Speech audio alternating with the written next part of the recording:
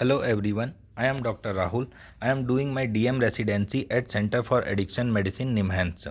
Today I will be discussing about nicotine patch for tobacco user.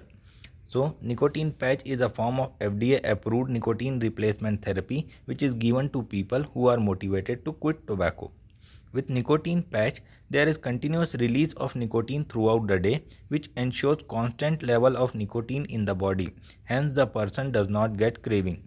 It is a transdermal formulation. The nicotine release gets absorbed due to the pH difference between the skin and nicotine. It comes in two formulations, 24-hour and 16-hour formulations. There is no difference in the efficacy between the two formulations. Only difference is that the 16-hour formulation has to be removed at bedtime. In India, 24-hour formulation is available which comes in the strength of 7 mg, 14 mg and 21 mg. So how do we decide what dose to prescribe? If a person is smoking more than 20 cigarettes or BD per day, they should be started on 21 mg patch per day. If less than 20 cigarettes per day, they should be offered 14 mg patch.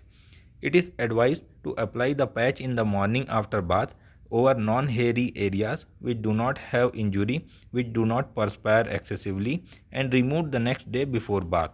A new patch should be used every day. It should be applied in different areas every day, and one area can be repeated after 7 days. Some people report of sleep disturbance. If this happens, it can be removed before sleeping. How long do we use the patch? If a person has been prescribed 21 mg patch, then that should be continued for 4 to 6 weeks, then decreased to 14 mg for 2 weeks, and then 7 mg for next 2 weeks, and it can be stopped. If they have been prescribed 14 mg patch, then that should be continued for 4 to 6 weeks, then decreased to 7 mg for next 2 weeks, and then stopped. It is usually advisable to use the patch in combination with other nicotine replacement therapy such as gums, as combination NRT has better evidence than single NRT.